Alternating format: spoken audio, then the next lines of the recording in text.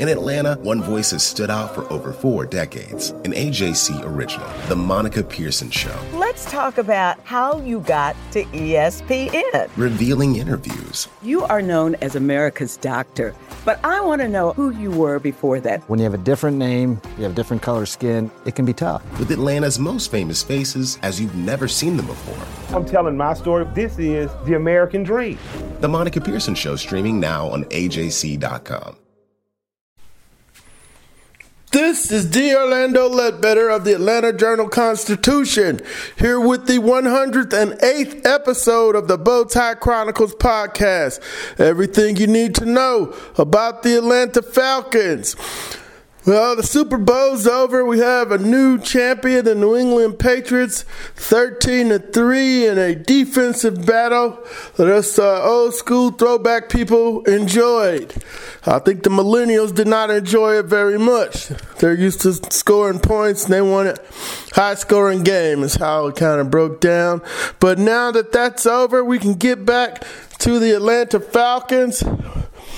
Get back to the position-by-position breakdown. We'll start that next week. We'll be having stories on that in the subsequent Sunday papers. We also have an exclusive interview with Arthur Blank that we'll be getting out to you guys here real soon.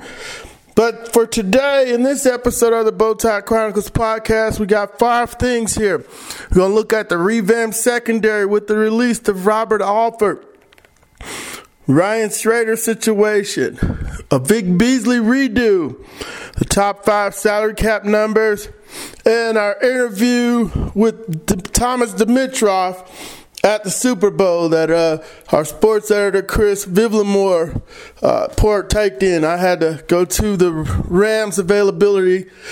Falcons had him at the same time in the media center, but Chris got some good information for us on that day. So with Alford gone, they've been trying to get rid of him for 4 years, basically 3 years for sure. You know, they want a bigger corner. That Seattle defense that covered 3, it's got a bigger guy that can press. You know, kind of in that Brandon Browner mode that the Legion of Boom had. That's what they kind of took off with that just massive corner over there, just jamming and rerouting receivers. So they drafted Jalen Collins in 2015, 6'1", 203 pounds. He didn't work out, kept getting suspended, got ran out of town. And then last year they drafted Isiah Oliver, who's 6 foot in 2003, 6 foot 210 pounds.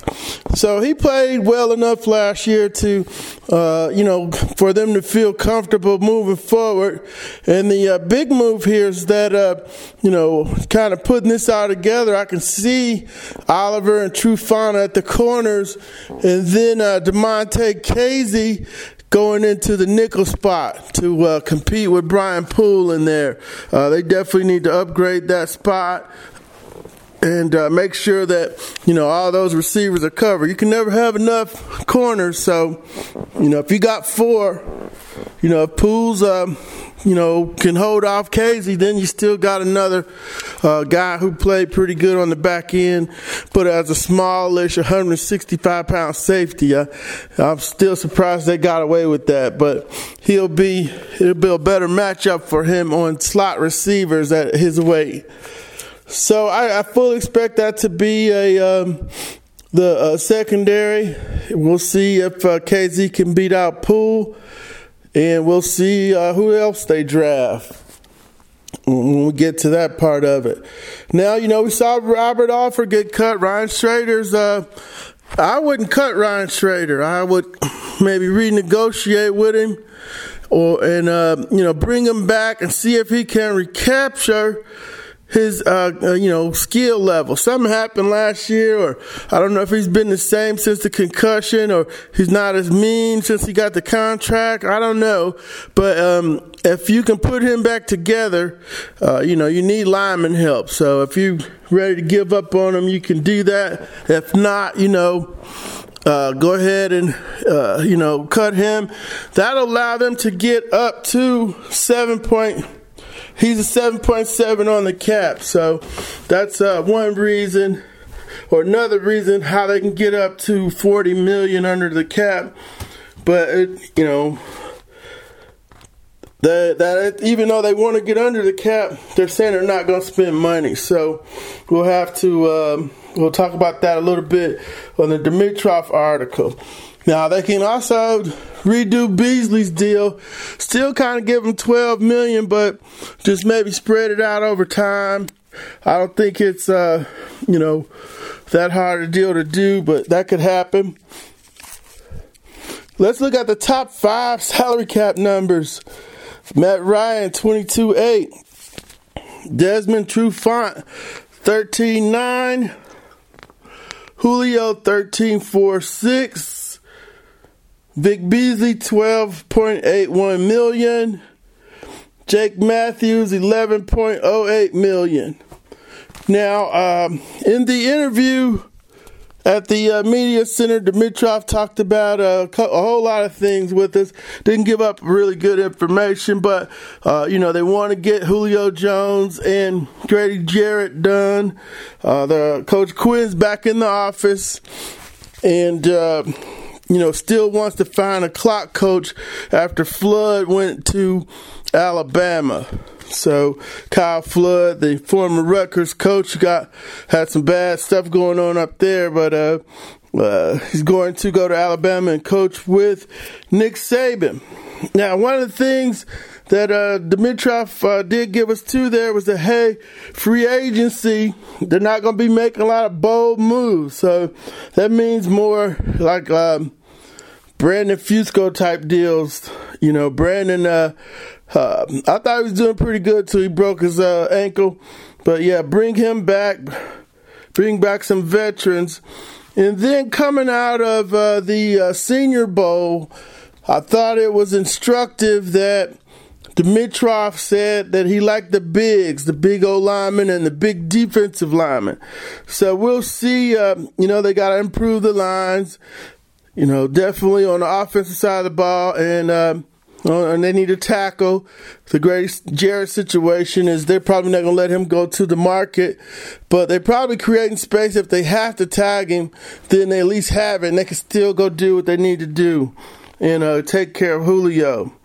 But he also said the DBs, so, they're going to probably take, I'm thinking O-line, D-line, DB in the first 3 rounds. We should be hearing about the compensatory picks here soon also. But yeah, we're in the off season now.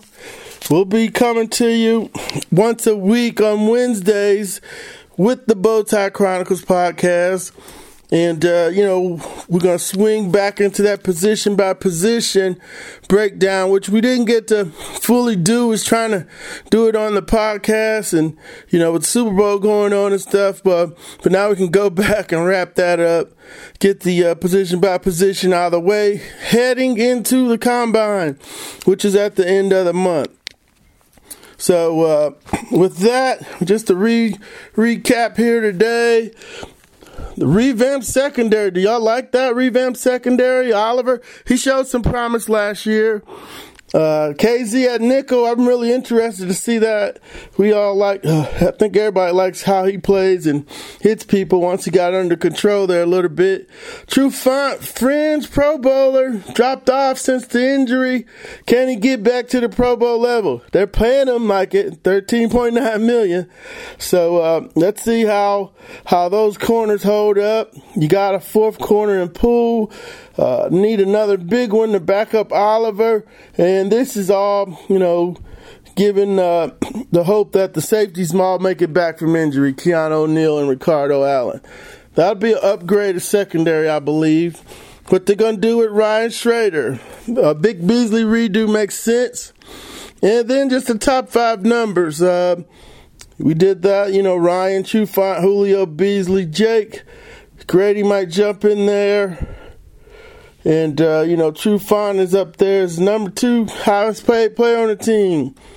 And then just a review of Dimitroff, who spoke to the team, spoke to the media, didn't give up much, said the same stuff about Grady and Julio. And You know, the clock coach is coming, free agency, don't get all fired up, wasting all your time researching people they're not going to sign.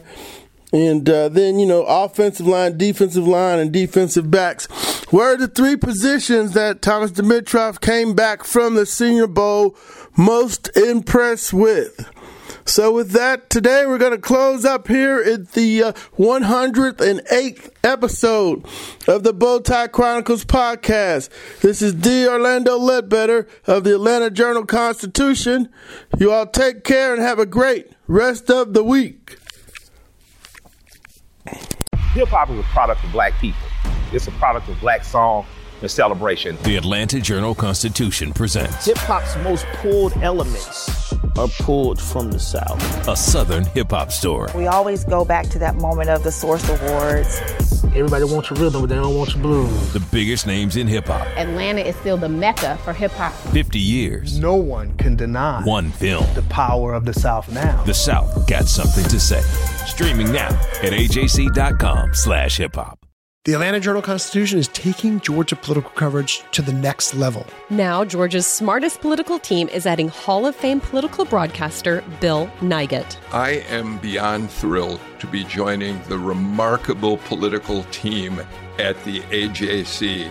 And with the year that we have unfolding in politics, it's going to be an exciting ride. Read Bill Nigut's expert insight on AJC.com and listen to the Politically Georgia podcast with me, Greg Bluestein. And me, Patricia Murphy. And me, Tia Mitchell. Hear new episodes every weekday. Only from the Atlanta Journal-Constitution.